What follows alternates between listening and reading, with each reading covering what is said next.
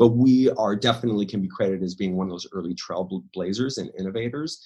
And as a result of that, we had that adoption, that mass adoption amongst those early adopters and innovators that just were fanatical about our brand. And that's what kicked us off.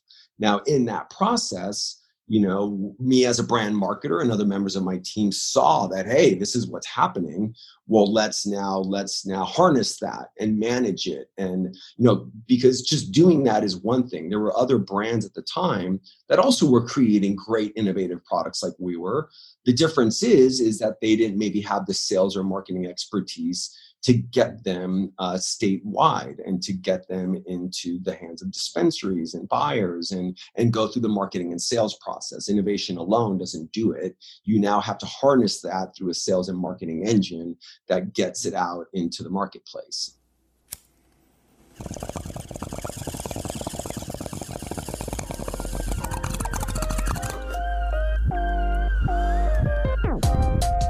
You're listening to Be Blunt, the podcast for cannabis marketers, where your host Shada Tarabi and her guests are trailblazing the path to marketing, educating, and professionalizing cannabis.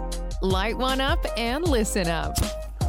Here's your host, Shada Tarabi. Hello, friends. How are you doing right now? Welcome back to the show. I hope you're in the mood to learn something badass because today's guest is certainly one of the most qualified from a professional marketing standpoint. I don't know about you, but I majored in marketing and communications.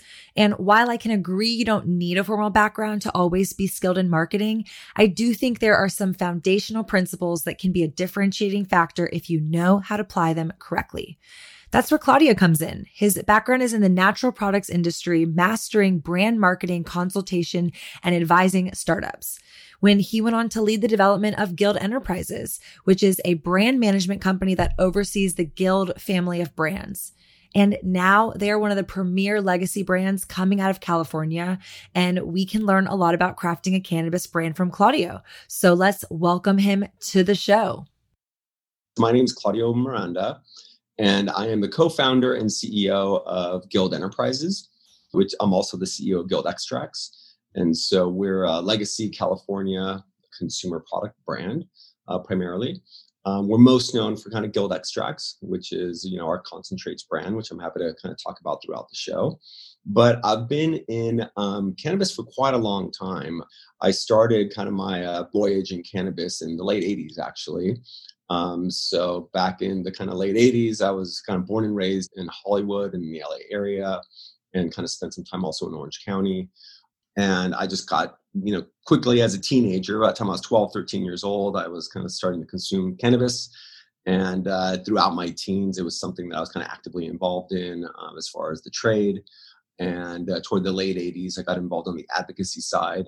Back then we were, pretty actively advocating for legalization in California. I remember going to the, City Hall in Los Angeles and being part of, advocacy groups and movements of trying to legalize cannabis. And so I was pretty involved on the advocacy side just as a teenager. And just kind of fast forwarding, a few years later, kind of I went to college, moved up to the Bay Area to go to UC Berkeley, and kind of paid my way through college by cultivating. And so, very involved in cannabis at an early age. So that was about a decade that I just kind of went through from my teens all the way through about college, that I was very actively involved in cannabis, and from advocacy all the way to production. I got first into kind of finance and into being a broker in terms of like stockbroker, and later moved on into the internet economy and really got into tech, primarily like soft tech, as I call it, like e-commerce, and got into the natural products industry, selling kind of natural products, primarily direct to consumer via the internet, and did a few entrepreneurial stints there as far as doing a few startups in the internet space. And so really for about the subsequent 15 years, I was completely out of cannabis. And it wasn't until about 2013, 14 that I started to look back at the industry as I saw that the regulation side of it was starting to get a little bit more legitimized. Throughout that time, I've always been really steeped in the culture and in the environment. A lot of my friends have been in cannabis for, 2, 3 or more decades. And so I've always kind of been around it throughout all that period of time. But after college, I kind of had an arm's length kind of distance from it, just because I didn't want to get involved in what time was the kind of the criminality side of it. Unfortunately, I just felt that that wasn't a risk I was willing to take. But as I started to see in 2014, 13, that things were starting to get more and more legitimized, and with Prop 215 and looking at state regulation in California, I dove back in, and mainly on the dispensary side is where I jumped in, and I started consulting with a few dispensaries in California. And then fast forward to 2015 is when I co-founded, along with a few other business partners, the Guild family of brands under Guild Enterprises. And that included the Guild Dispensary and Guild Extracts and Guild Cannabis, the flower brand. And at the time, we had also started a farm, a Guild Nursery. So it was a family of cannabis properties or entities. And that has kind of morphed quite a bit over its 5-year history. It's gone through a lot of twists and turns based on changes in the regulatory environment and other factors that I'm happy to kind of dive into. But that's the story there. And that kind of brings us to today, where I'm still actively involved in managing some of those Guild properties. What a crazy, wild story. I mean, you really have been in the industry, it sounds like, for a long time. In my opinion, coming from Texas, I've seen the markets created and evolve. So from Colorado to California, I was just interviewing somebody from Oregon, and you can kind of see where there's obviously some similarities, but I think California, especially given your background, I'm sure you can relate to this too. I see California's cannabis market as more tech driven and more brand driven. And so it's been really fascinating to watch that market grow as somebody who, I too have a tech background. I come from corporate e-commerce and hosting and platform myself. Okay. So that's a sweet spot for me. And especially getting into cannabis, I took that experience, I think, and was trying to apply it directly to cannabis. And I'm sure you can relate and understand the cannabis industry, even though it is becoming more normalized and legalized, still has so many pain points when it comes to the actual technology. So that's always been something that I've been eagerly fighting for and fighting towards. But to dig into your story, I want to touch on something that I was doing research before the interview, of course, just to kind of get familiar with Guild Enterprises, and the way that you express your brand as an artisanal brand was so new to me. I mean, I'm familiar with kind of the whole craft brewery, craft cannabis kind of conversation, but I think the art side of it and packaging it into a brand is maybe something that I don't see or didn't see a lot of people doing. In the way that you're expressing, the way that you're marketing it is as an artisanal brand. Is that something that you and your team created? Is that you're talking about a legacy brand? Like, are those things that you saw, hey, we're a legacy brand because we've been doing it for this long and we're really craft connoisseurs of these products that we're creating? Or was that more of a marketing framing, if that makes sense? Sure. No, it makes perfect sense. Yeah, it's a great question. I would say, first and foremost, it's very authentic. The members of the Guild that are kind of the founding members, we're all from cannabis. We've been steeped in cannabis, some of us longer than others, but I would say at a minimum, we're talking a decade or more. So everyone involved has been in the industry for a long time. We definitely have a deep respect for the plant and for its tradition. And we all kind of are part of the culture. There's no kind of marketing facade in that regard where we're just kind of an outsider that came in with some marketing prowess and decided to kind of spin up some brands. That being said, my involvement specifically with the Guild, in addition to being the CEO, is I'm a brand marketer. And I think one of the key things that I brought to the equation was my expertise in branding and marketing. And I've been studying brand marketing for 20 years. I've taught it on the MBA level in the UC system here in California. I've taught a lot of incubators where I mentor students on kind of the brand marketing side of a business. So really, that's one of the key values that I brought to the organization. So when working with our team, that very much everything about us was about high touch, handcrafted, artisanal, very traditional. like that was the ethos of each of us individually and kind of what we had been doing in the industry. Most of my partners were a little bit more plant touching than I was. As I mentioned at the beginning here, I came out of a kind of a 15-year stint in traditional business, in tech and e-commerce and natural products. So I had kind of stepped away from the plant touching side of it for 15 years. But prior to that, I was very, very close to the plant. So anyway, a lot of my partners brought a little bit more of that artisanal kind of product side, where I brought more of the formal business and kind of brand marketing part of the equation to the business. And so in so doing, I was very sensitive to how can we embody this tradition that we have amongst our group of these kind of legacy cannabis enthusiasts and connoisseurs, and how can we embody that in a brand that really spoke to each of us and our contributions and our own individual legacy, and rolling that all up into a brand that really expressed our vision. And so, I took a lot of time in kind of deliberating with my team over what that brand might look like.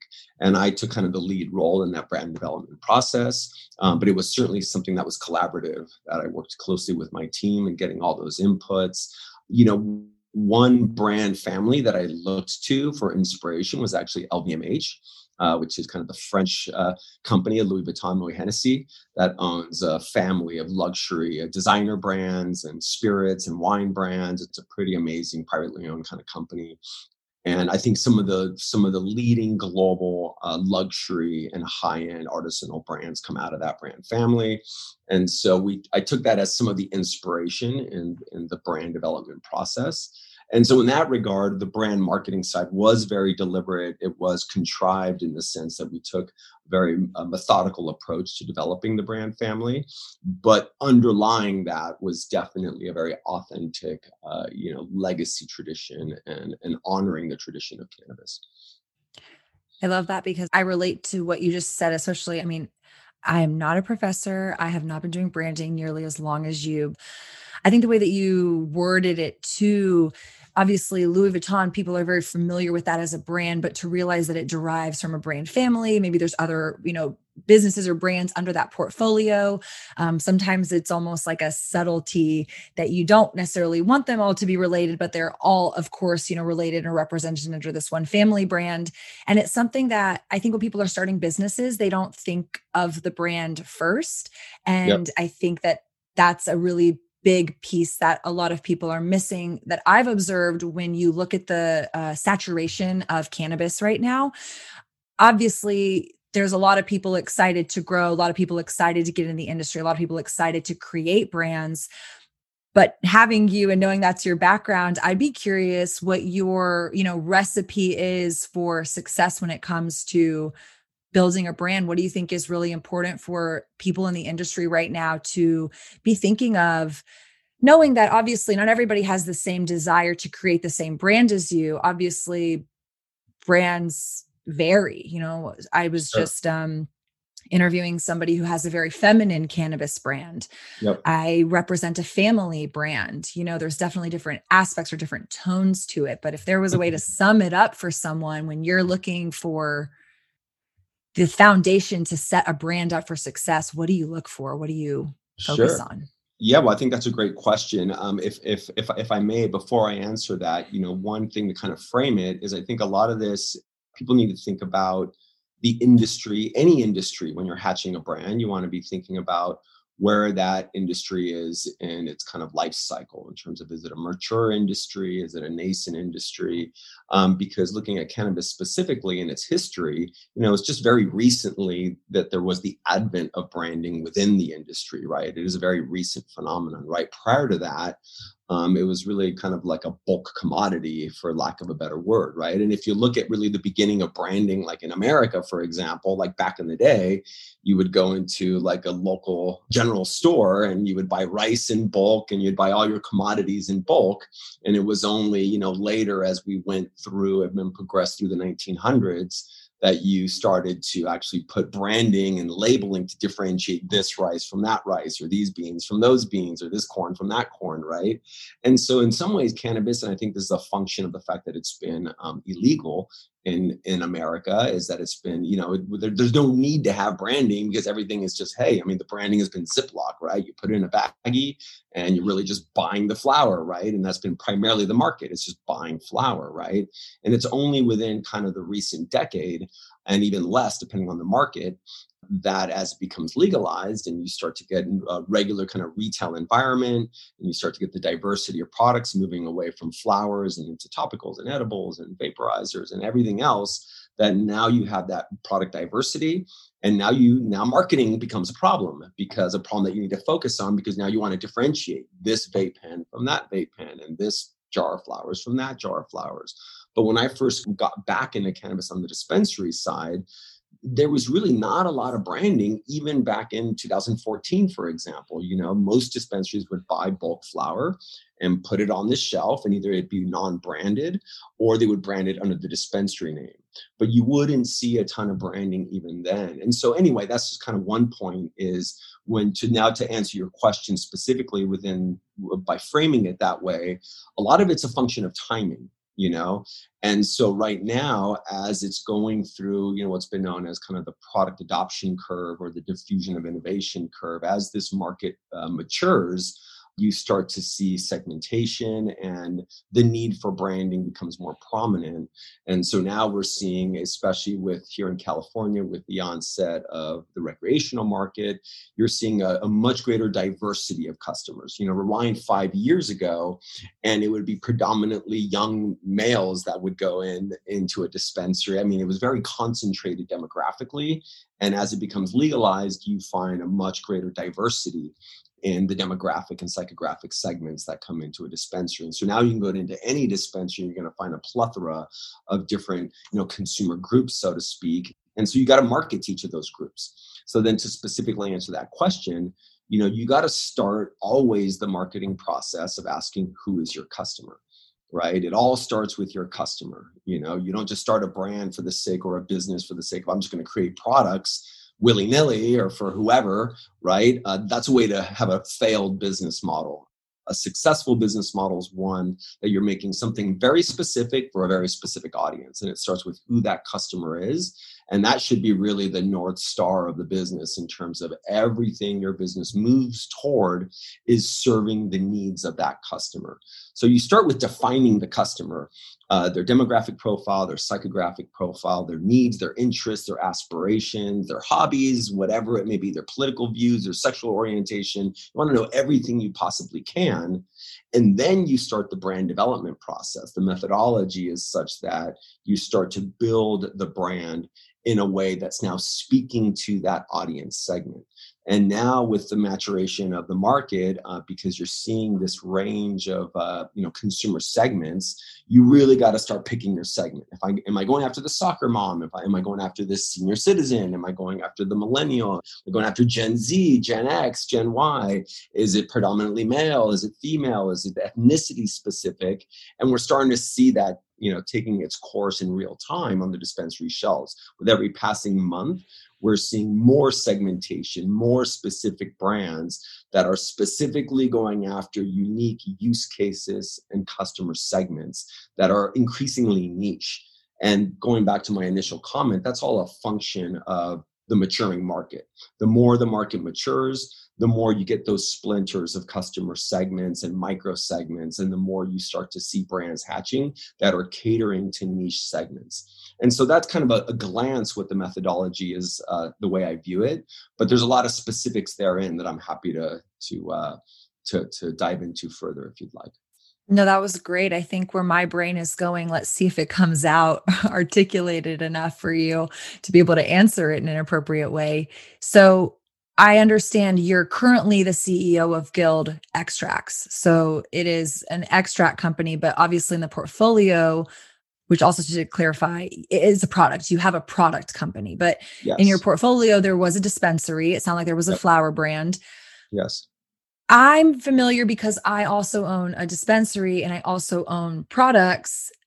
We choose to be direct to consumer, right? And so as a brand who has a physical retail location, I know the benefit of getting consumer feedback in real time.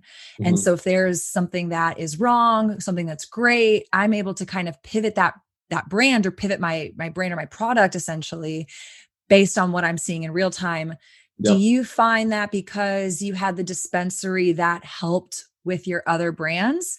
Or also maybe another way to answer or ask the question would be like, as a product, as Guild Extracts, do you find owning a dispensary to be more helpful, or does it really not matter in growing a brand if you're just a product? Like, how much harder is it if you don't have a physical retail that you can control and incorporate some of that real-time marketing activities? Sure. No, I think that's a really great question. And the short answer is that it's helped and it's hurt the brand side of it. And so I'm happy to talk about how it's done each of those. Probably the way it's hurt it is when we launched the Guild dispensary in San Jose, that kind of went well in its opening kind of months and years. But what we quickly started to find is in San Jose, there's only 16 licensed dispensaries. So it's a 1 million plus consumer market. It's a very big market. I think the third largest in California. And you only have 16 dispensaries, which is pretty amazing because like nearby towns like Santa Cruz, I think have 2 to 3 times the number of licenses and a small fraction of the population. So it was a great opportunity to kind of open up a store in that jurisdiction. And everything kind of was seemingly going well. But what we quickly found is the other 15 dispensaries, we were selling Guild extracts to those dispensaries, and it was a great selling product. Everything was going well. But what we started to find is, one by one, the stores stopped carrying the brand. And we started to, and now I knew a lot of the other founders of the other dispensaries, a very kind of tight-knit cannabis group there. And so I called up some of the other owners and be like, hey, why are you not selling my brand? And finally, they just were candidly telling me, they're like, well, we're potentially losing our customers to your dispensary. And what they found, it was kind of an interesting thing, because what we found with the Guild dispensary is a lot of the bud tenders from the other dispensaries were coming and shopping at the Guild store. A lot of the retail managers and GMs, it was kind of like, that in the restaurant industry, like where all the bartenders go to their favorite bar, or the industry people go to their favorite restaurants and bars. That kind of started to become the phenomenon and we got to become very well known. And that was in part driven by the popularity of the Guild Extracts brand. That Guild Extracts was really popular. We were gaining not only kind of local attention and statewide, but really nationally and globally. At this point, that the brand is known globally. And people were flying in from other countries and making this store a destination. We would see people coming in that, hey, I just flew into SFO and I'm from Amsterdam, or I'm from this country or that country, and they were visiting the store. So anyway, what we found is the store became very popular. It became a destination. And not only the customers from the other dispensaries started to come to our store, but even the staff of the other dispensaries in San Jose. So the other owners, that didn't rub them well. And they're like, look, you're effectively poaching my customers. And that wasn't deliberate. It was just the fact that people would get turned on to the Guild Extracts brand. They would look into it, see that there's a dispensary nearby, and then that would naturally kind of happen. I don't know to what extent it happened, but I think it wasn't unfounded, that belief. So anyway, long story short is we started to find that we were getting blacklisted in the other stores. The product brand was getting blacklisted in the other San Jose stores because of the perceived conflict with the dispensary. And that caused some problems over at Guild Extracts. They're like, look, the fact that the store bears the same name. And here's the thing about the way that the Guild organization is structured, is that you have a family of brands. And really, Guild Enterprises is a brand family that, for all intents and purposes, licenses the brand to various entities. So Guild Extracts is a licensee of the Guild Extracts brand. The Guild San Jose is a licensee of the Guild brand. And so, but for all intents and purposes, they were different operating companies and organizations. Cookies, as an example, is a similar organization that has a similar structure in the sense that you can go from one cookie store in LA to one, let's say, in Northern California, and they're different owners, but they bear the same brand name. And so, it's almost like a franchise. So basically what happened was, because you have different owners in the store versus the extracts, Guild Extracts, there started to be some conflicts there. And so anyway, that was one of the negative outcomes of it. But going back to some of the kind of your lead-in question there was absolutely being on the front lines of retail and seeing the other brands and being able to be direct to the consumer there and get all that data in real time for how consumers were responding to our products, like that's invaluable. No one would deny that being able to have direct access to the consumer experience and to that engagement and be able to use that as a source of data, as you kind of alluded to in your own businesses, is invaluable.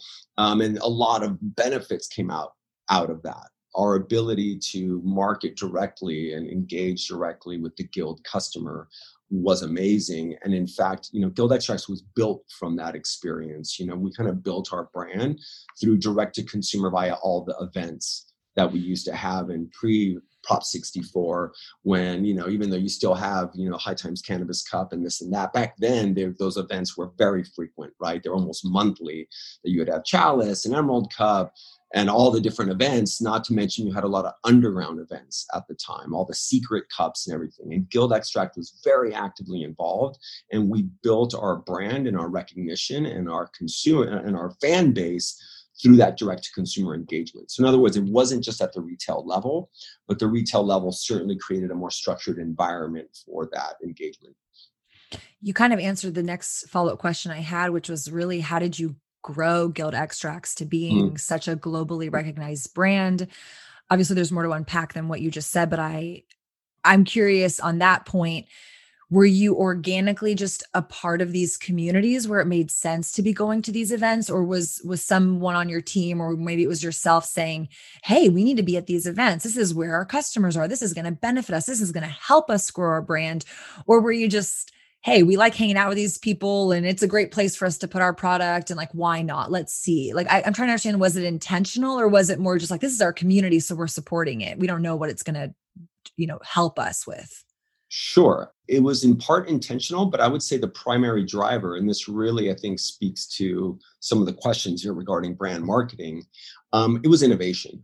What happened is that Guild Extracts was an early innovator and an early trailblazer in the development of concentrates as a category.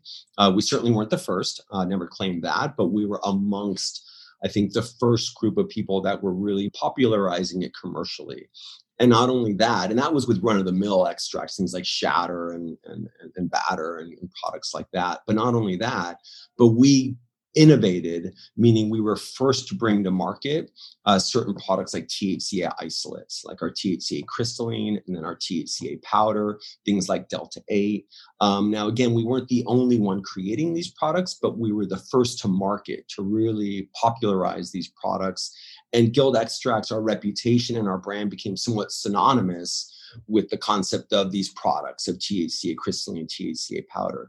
And the reason why that was important historically is, number one, at the time, everything, and it's still true today, but not as true, that potency was like the primary driver of purchasing behavior, right? Especially back in the day, someone would go into a dispensary and it's like, if they were into edibles, they wanted that 1,000 milligram Corova bar or something, right? Or it was just about like, give me your most potent flower, your most potent concentrate, your most potent cartridge. And I would say probably the majority of consumers to this day drive their purchasing decision primarily by potency. Now we're seeing the opposite effect happen today with microdosing and everything, but I still think microdosing is a minority of the purchasing behavior, whereas potency is the majority. So at the time, though, it was the vast majority of people were driving for potency in whatever product they were selecting. When we innovated THCA crystalline, it was the most potent hash essentially ever made by man. It's 99.99% pure. You effectively can't create a more potent hash. It's physically impossible because that would create 100%. And at that point, you're creating matter. And so we effectively, we like to say we won the race to the top in terms of we can go down in history as creating the most potent cannabis product ever known to man, as far as on a per gram basis, in terms of the potency of a concentrate or flower, as an example. And for connoisseurs at the time, when you think about kind of a lot of those early adopters, and earlier in the conversation, I dropped the concept of diffusion of innovation. And for some of the listeners that want to kind of look into that concept, there's a lot of books on it that talk about this concept, which is how are trends created in the marketplace? How does product adoption occur in the marketplace? That when a group innovates something, whether it's a new musical trend or a new trend in sneakers or whatever it may be, how does that phenomenon work in society? And the way it works is, you get this early sub-segment of innovators and early adopters that rally around this early innovation in a product category. These guys are the geeks, the people that will stand in line and form a line around the corner to have first access to some new market innovating product. And the products we hatched at Guild Extracts were those types of products. Now, was that by design that we said, we're going to take over the cannabis industry and the concentrates market by innovating these products? No, it wasn't that deliberate. It was a little bit more serendipitous in the sense that, hey, we just wanted to create the best kind of concentrates on the market through that R&D and innovation. Things like THCA crystalline isolates, as well as our other family of products, came out of that R&D innovation process. It just happened to be that this happens to be, one of the strongest hashish known to man. And just by virtue of that, we got this massive early adopter base that was very adamant and enthusiastic about the idea of, I want to consume the most potent, highest quality product that's available in the market. And that at the time happened to be Guild Extracts, amongst other brands. And so we gained that early recognition and popularity because of the fact that we innovated and we kicked off this diffusion of innovation curve that I'm referring to by essentially innovating a new product and sparking that segment of the cannabis industry's trend cycle. And again, there's a lot of brands that did that in their respective categories, and we certainly aren't the only one in the concentrates category, but we are definitely can be credited as being one of those early trailblazers and innovators. And as a result of that, we had that adoption, that mass adoption amongst those early adopters and innovators that just were fanatical about our brand. And that's what kicked us off. Now, in that process, me as a brand marketer and other members of my team saw that, hey, this is what's happening. Well, let's now harness that and manage it. And, because just doing that is one thing. There were other brands at the time that also were creating great innovative products like we were. The difference is that they didn't maybe have the sales or marketing expertise to get them statewide and to get them into the hands of dispensaries and buyers and go through the marketing and sales process. Innovation alone doesn't do it. You now have to harness that through a sales and marketing engine that gets it out into the marketplace. And that's where the more contrived part of it is, where we're harnessing that phenomenon and bringing it to consumers and using a business methodology. You're in such a sweet spot. I mean, just hearing what you said and obviously reflecting on this has all happened in the span of like 5 or 6 years. So it's a new market, but it's also happening very rapidly. And I love that you kind of shared, obviously, a lot of the impetus for the brand is kind of on this craft side. So then it makes sense that your early adopters were these fanatic cannabis consumers who are looking for potency. They're looking for something new, interesting. I mean, I personally don't consume a lot of concentrated products, but that's because I live in a state where it's not accessible for me to have access to those products. So I think you also have that layer of, even though it's legal in California, like you were saying earlier, who was originally a cannabis consumer is no longer the only profile of a customer. And so I think as you have that diversity happening, I think as you have the legalization, the laws shifting, you have those craft consumers who care about, the technology, the innovation, the way that it's extracted, the potency. But then you also have regular consumers who are like, I'm just looking for good quality products. So kind of find yourself in this interesting position where you're kind of learning really quickly what's working, what's not working, and then able to iterate from that. The follow-up that I have is knowing that it's only been 5 or 6 years, what does innovation look like now that you've found yourself at the top? I mean, again, to kind of call out certain things. I've been professionally in cannabis now going on 3 years. I've been a cannabis consumer for the past 15. I've traveled to legal states. So I've purchased a lot of these, varying types of products. But you start getting into, you said Delta 8. Delta 8's huge in the non-legal adult use and medicinal markets like Texas. We sell a lot of Delta 8, but it's such a new cannabinoid that, again, you have this interesting market where I have a lot of customers who, most of them really do not consume cannabis. I mean, you definitely have some overlap of people who are like, oh, weed isn't legal in Texas, so what can I get? Oh, I can smoke hemp, and there's, shatter and concentrates and oils and all these kind of similar dispensary products. But you do have a lot from a CBD perspective, from a hemp perspective. They're just, they've never touched cannabis, or they had it in the past and they don't really, want to be psychoactive, but now they're hearing, well, what is CBG? What is CBN? What is Delta 8? How do these other cannabinoids work? And so I'm finding now the industry, at least from the CBD hemp side, we're getting into those other minor boutique cannabinoids, but I am seeing it parallel a little bit to the THC side. But you're one of the first brands that I've really seen on the THC side call out Delta 8. So I'm curious, how is that what's driving it? As the market opening up to these other cannabinoids and you're figuring out other ways to extract from the plant? Or are there other ways that you're innovating based on, maybe like you suggested, it's marketing and sales? Sure.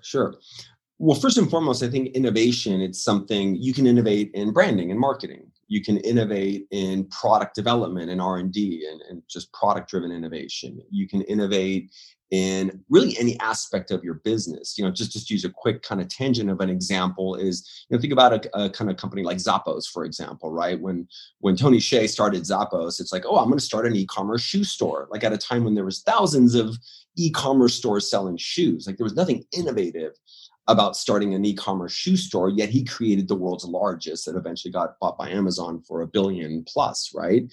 So what was the innovation there? And the innovation was customer service, actually, where everyone in e-commerce, where you would buy online and it was a very impersonal kind of engagement with your customer. If you wanted to kind of get someone on the phone in an e-commerce context, sometimes it was hard. You had to go through an FAQ tree. A lot of times in call centers and in e-commerce businesses or any online business, they make it specifically hard for you to get an agent on the phone. And at Zappos, amongst other things, Tony said, look, let's take the opposite approach. Where a call center, you want to minimize the number of people you have to be on the phone with. You want to minimize the amount of time you're on the phone. And actually, people in call centers get paid bonuses and whatnot for minimizing, like you try to fit in as many calls in an hour as you possibly can. And that's a function of making those calls as short as possible, right? Tony Hsieh said, let's make the calls as long as possible. In fact, I want to see who can break the record at the company for the longest customer service call. And I believe, if my memory serves me right, I think the longest call is over 8 hours, that one of the reps stayed on the phone with someone.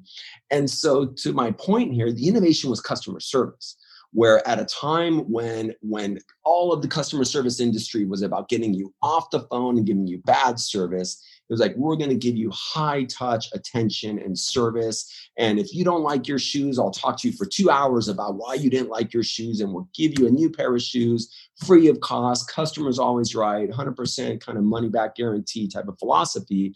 And that was innovative at the time, and innovative to the point where he became the largest shoe retailer on the web, right? And bought by Amazon.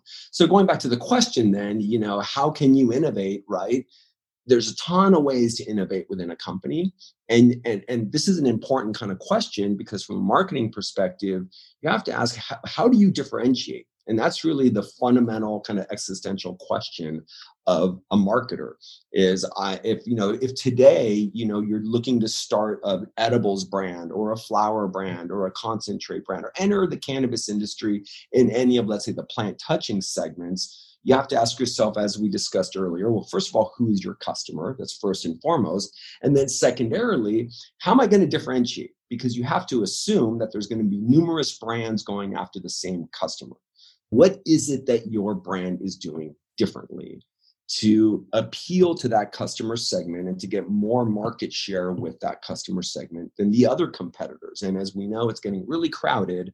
So your other competitors could be dozens, if not hundreds of other brands that are going after the same customers. So what is your differentiating factor?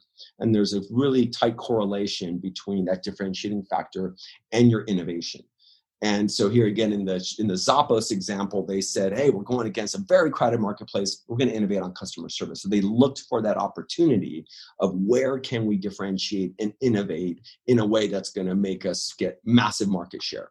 So then for Guild Extracts, I mean, that's a good question, right? Like we've been focusing on product innovation and I believe brand innovation.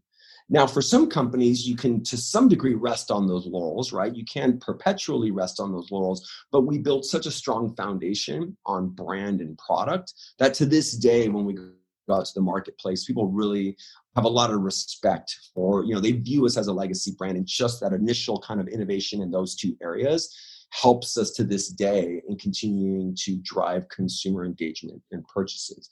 But certainly on the product innovation side, we're continuing to innovate by focusing on the minor cannabinoids that you mentioned and bringing those to market through forms of, we sell cartridges as well as concentrates. And so we'll bring those minor cannabinoids to our customers in those form factors.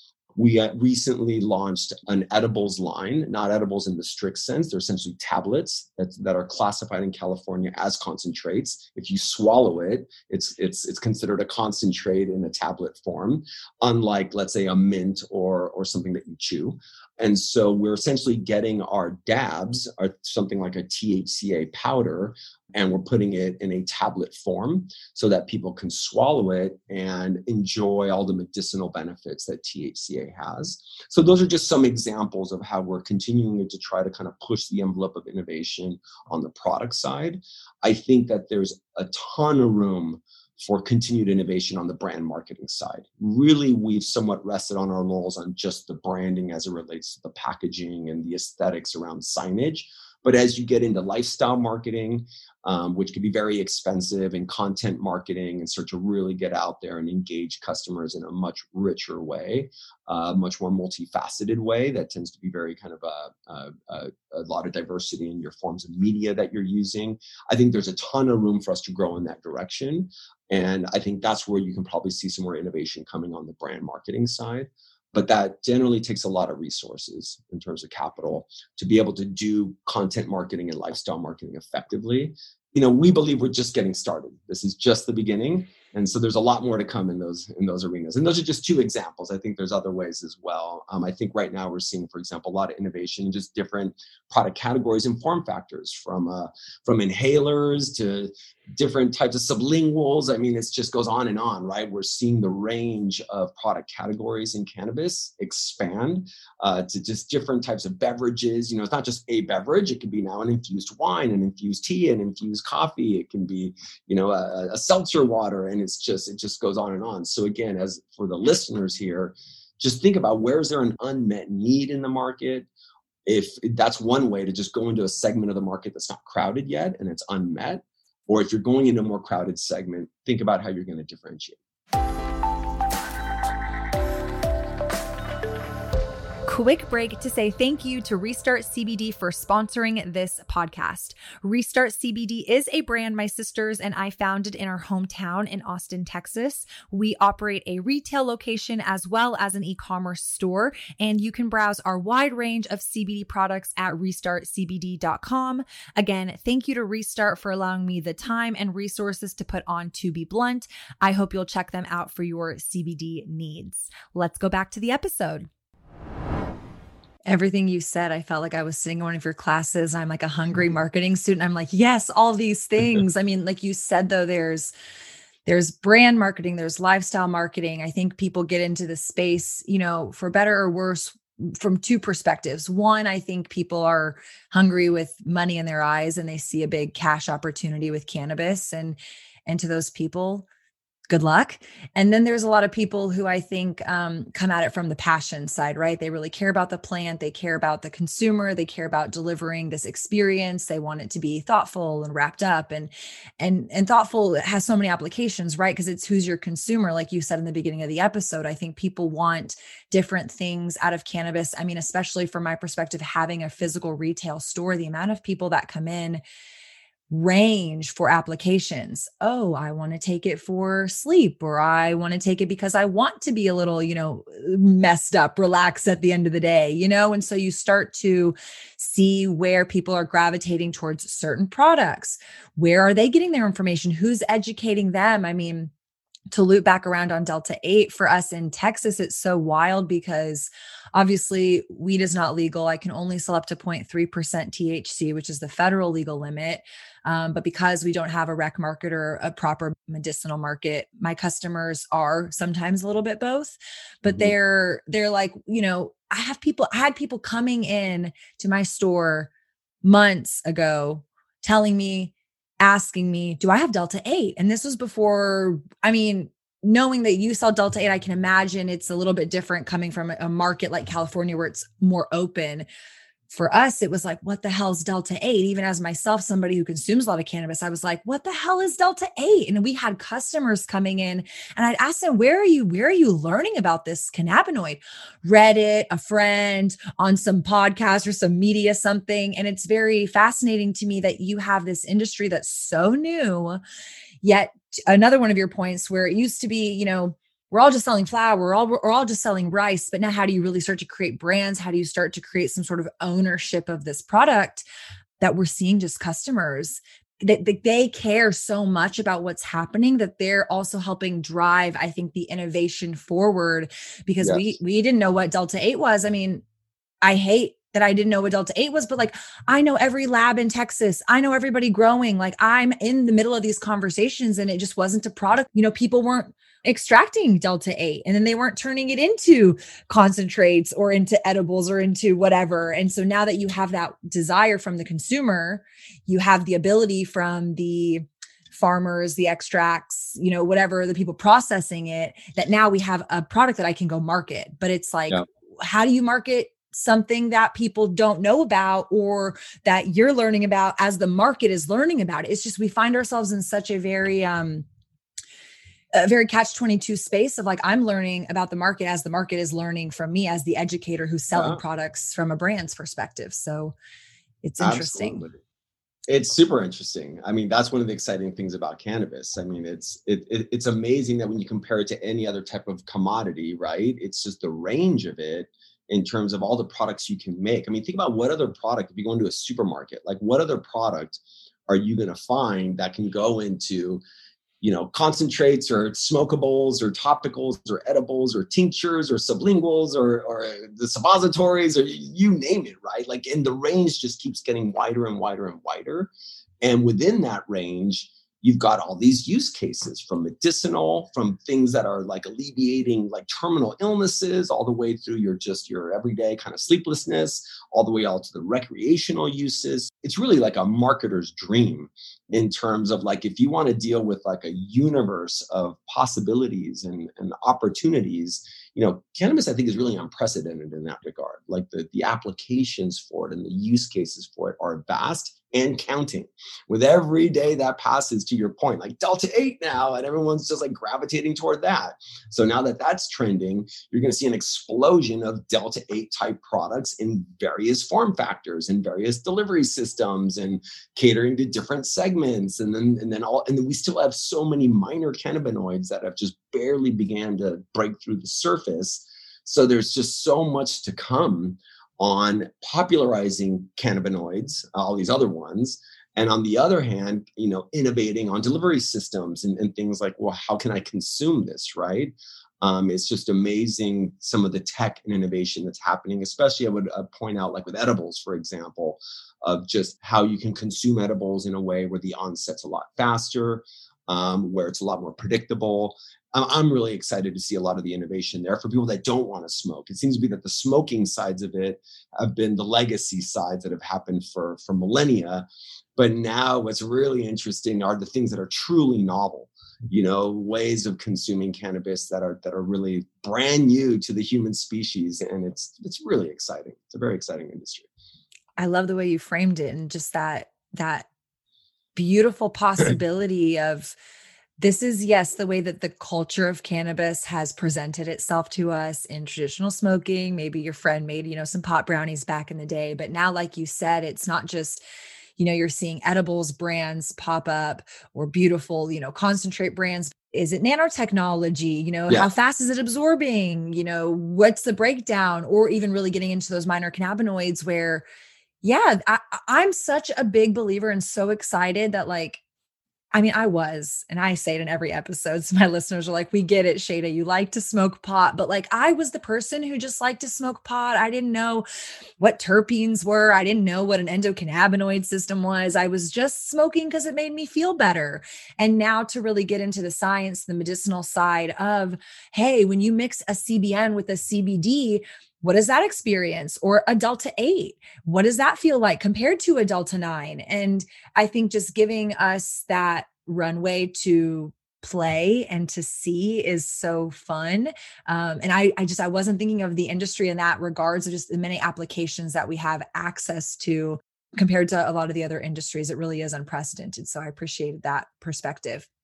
But with that said, we are wrapping things up. I appreciated this conversation so much. I literally feel like I have 1,000 different ideas and so many good, just nuggets of things that I now want to go dive into for my own business. So I hope the listeners feel the same way. But I always like to ask, and you already kind of touched on some brands that are obviously inspiring you outside of cannabis, but I am always curious to ask, who is somebody that has a great brand, whether it's a dispensary, a product, it could be California, it could be, beyond, that you think is doing a good job branding themselves? That's a really good question. Well, a lot of brands come to mind, and not to seem too kind of predictable here, but I mentioned earlier, the Cookies brand is one example. And what I like about that is that kind of some of the things I said about the lifestyle marketing side, right? That the product marketing conversation can be very transactional. I'm selling you this product and that's the extent of it, right? Do you want to buy this product? Do you want 1/8 or 2/8, right? And as you get from transactional marketing into transformational marketing, and you tap into more the lifestyle dimensions, you start to resonate with people's lifestyle kind of paths in life, right? You start to identify with their personal sense of identity, the things that matter to them beyond just the use of the product itself, into other facets of their life. What music do they like? Just what are their life preferences and desires and aspirations? And I think that Cookies has done a really good job of tapping into the totality of the lifestyle of their customer. And that's why when you see the Cookies kind of customer, they're wearing the hat, they're wearing the shirt, they're listening to the music. It's really taps into something that's so much further beyond just I'm smoking this flower. It's people really, they're giving the customer a reflection of themselves. They're validating the identity of their customer, and they're further developing the identity of their customer. And to me, that's true marketing right there, where you're really being able to evolve, where they're kind of mutually evolving the brand with its customers and developing this thing that's even greater than both of those individually into this lifestyle that is, again, beyond just cannabis as a commodity, as just this thing that you consume. And so I really respect how they've done that. And there are other brands that we've seen that on just the sheer marketing side of it, I think have done a good job in that regard. Lowell's is another brand that I think the marketing is just so on point, and they're starting to move. If you look at their Instagram or you look at just their web presence, it's again going beyond just the product itself. They're trying to tap into the lifestyle of their target customer and speak to it in the multitude of ways that one might live their life beyond just the consumption of the product. Bebo is another example of a company that's done that, like Cannabis. And here again, just talking about the marketing layer, that they're speaking to the kind of lifestyle marketing side of that. So from a pure marketing perspective, I like what some of those brands are doing there. But then there's the other side of it, of just the product, right? And I think that's where some companies have gone a little bit wrong. If they go too heavy on marketing, but then once you peel back all this great packaging and you're going through all the kind of the online presence and you're seeing, the models or this lifestyle that's resonating with you, whatever it is, then you finally get to consuming the product and you're like, well, that was a letdown. Then you've got to complete the experience. And that's where I go back to Cookies, that it isn't just marketing facade. all the way down to a lot of the product that you're consuming. It tends to be like really good flower that people like really love, and it has a connoisseurship to it. Where some of the other brands that are really heavy on marketing, when you get down to the actual consumption of the product, you're like, wah, wah, like that's not the, it's kind of a mediocre product that's, dressed up in a lot of kind of, in a lot of marketing lipstick, so to speak, right? So I think that you gotta, and that's maybe my last kind of point here is, as a brand marketer, you got to think about the totality of the experience, and you got to make sure you're delivering and following through on the full experience. Don't just invest in pure marketing. It has to be product driven first and foremost. If you have a great product that people love, they will do the marketing for you to a large extent. And you're just now trying to harness that. And that's, I think, somewhat of the experience we've had at Guild Extracts. Like, we really focused on product and innovation. And then we just let our customers and their enthusiasm lead us along the way. And if you start with marketing first and you're not really creating a great product, you're going to find yourself investing a lot of money in marketing, because then you're just constantly just projecting that appearance and that facade without a lot of follow through on the product quality. And that could be a recipe for disaster and wasting a lot of marketing dollars. Everything you just said. I mean, there's so much tea I want to spill. I've had so many products I've like sought out to try when I'm visiting these states. I mean, obviously not having access to it, it's like I have to make a list. I'm like, okay, we're going to go here. They sell this brand. Let's try it.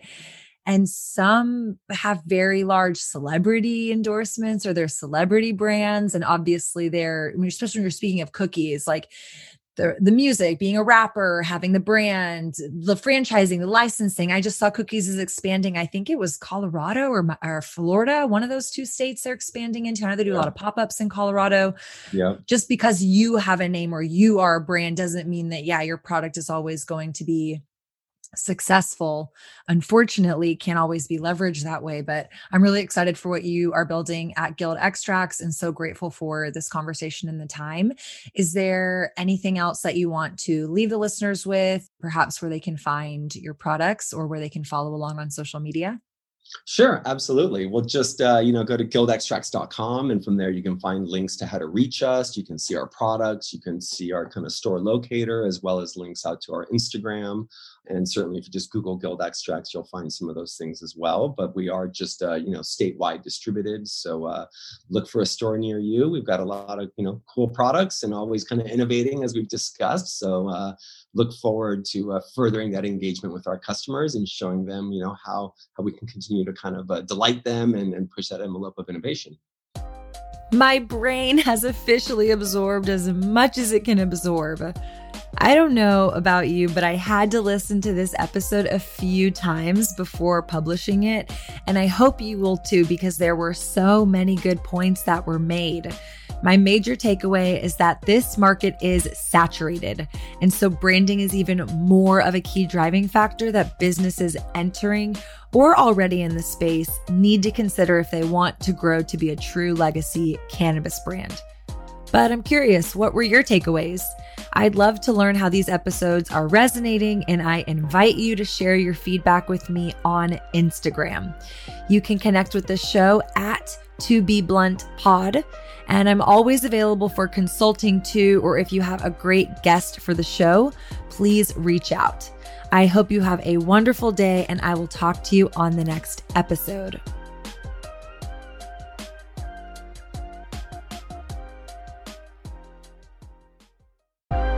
Love this episode of To Be Blunt? Be sure to visit theshadatarabi.com/tobeblunt for more ways to connect. New episodes come out on Mondays. And for more behind the scenes, follow along on Instagram at theshadatarabi.